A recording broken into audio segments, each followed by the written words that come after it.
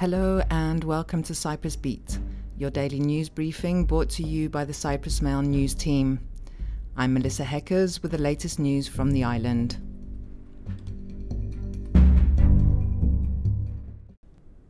President Nikos Anastasiadis said yesterday that losing Varosha to resettlement under Turkish administration would sound the death knell for a Cyprus solution. It also appears that the message he passed to the Famagusta municipality during a crucial meeting on the issue of the fenced-off area was that effectively Cyprus was on its own in its attempt to thwart whatever Turkey has planned. Anastasiadis did try to reassure Famagusta refugees that he would do his utmost to curb Turkey's illegal actions in Varosha. However, after the meeting and according to Famagusta Mayor Simos Ioannou, President Nikos Anastasiadis told them that there were countries that have vested interest in maintaining relations with Turkey and that the situation was difficult. The president also said that one thing was certain, and that was that if Varosha was lost, it would be the tombstone of the Cyprus problem. Anastasiadis added that he would convene the National Council, his top advisory body, in the coming days. But Ioannou also said it was crucial that the National Council issue an anonymous decision. Each party has its own view on how we got here, but the issue is what we do now, Ioannou said.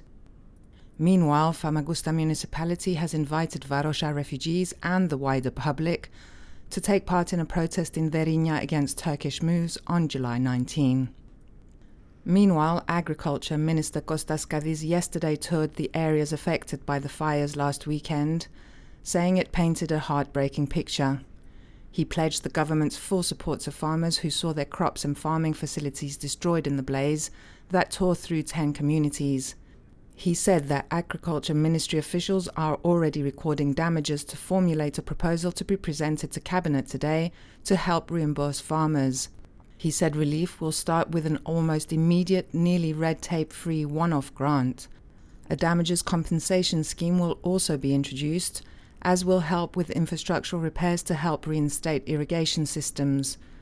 The community leader of Odu said farmers in the region, which is known for its tomatoes and honey, suffered devastating losses, with tomato plantations gone, hundreds of beehives ruined, and 26 tons of honey burnt.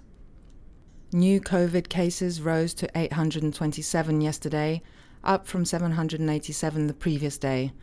This prompted one of the government's virus experts to predict 1,000 new cases in a day if greater care were not taken. Dr. Petros Karayannis said yesterday that the more dangerous Delta variant, thought to be responsible for the recent surge in cases, is mainly affecting the unvaccinated young. At least 55% of new cases were detected among people under 25, and hospitalizations are rising. Even though some do end up in hospital, he said the worst effects of the virus will not be apparent, as they were when the elderly were the most vulnerable group. Once again, he reiterated the government's pleas for young people to get vaccinated, saying that the responsible, vaccinated portion of the population is being held hostage by a group of people who do not understand the importance of vaccinations. And finally, the tale of a Rottweiler, Danny, whose owner credits with saving his life by licking his face to revive him when the man passed out from the heat and smoke in last weekend's fires, has emerged on social media. In a video posted by volunteers who had gone to the area to rescue animals, Danny's owner, Mr. Michalis, said he and his animals had been surrounded by fire.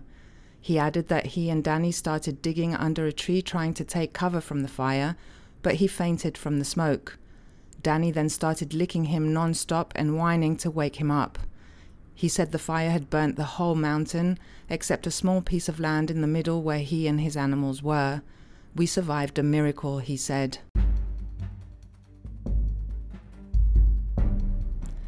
And that's all we have time for you today. Thank you for listening. Cyprus Beat will return tomorrow, and as always, for more information, news and analysis, visit cyprus-mail.com.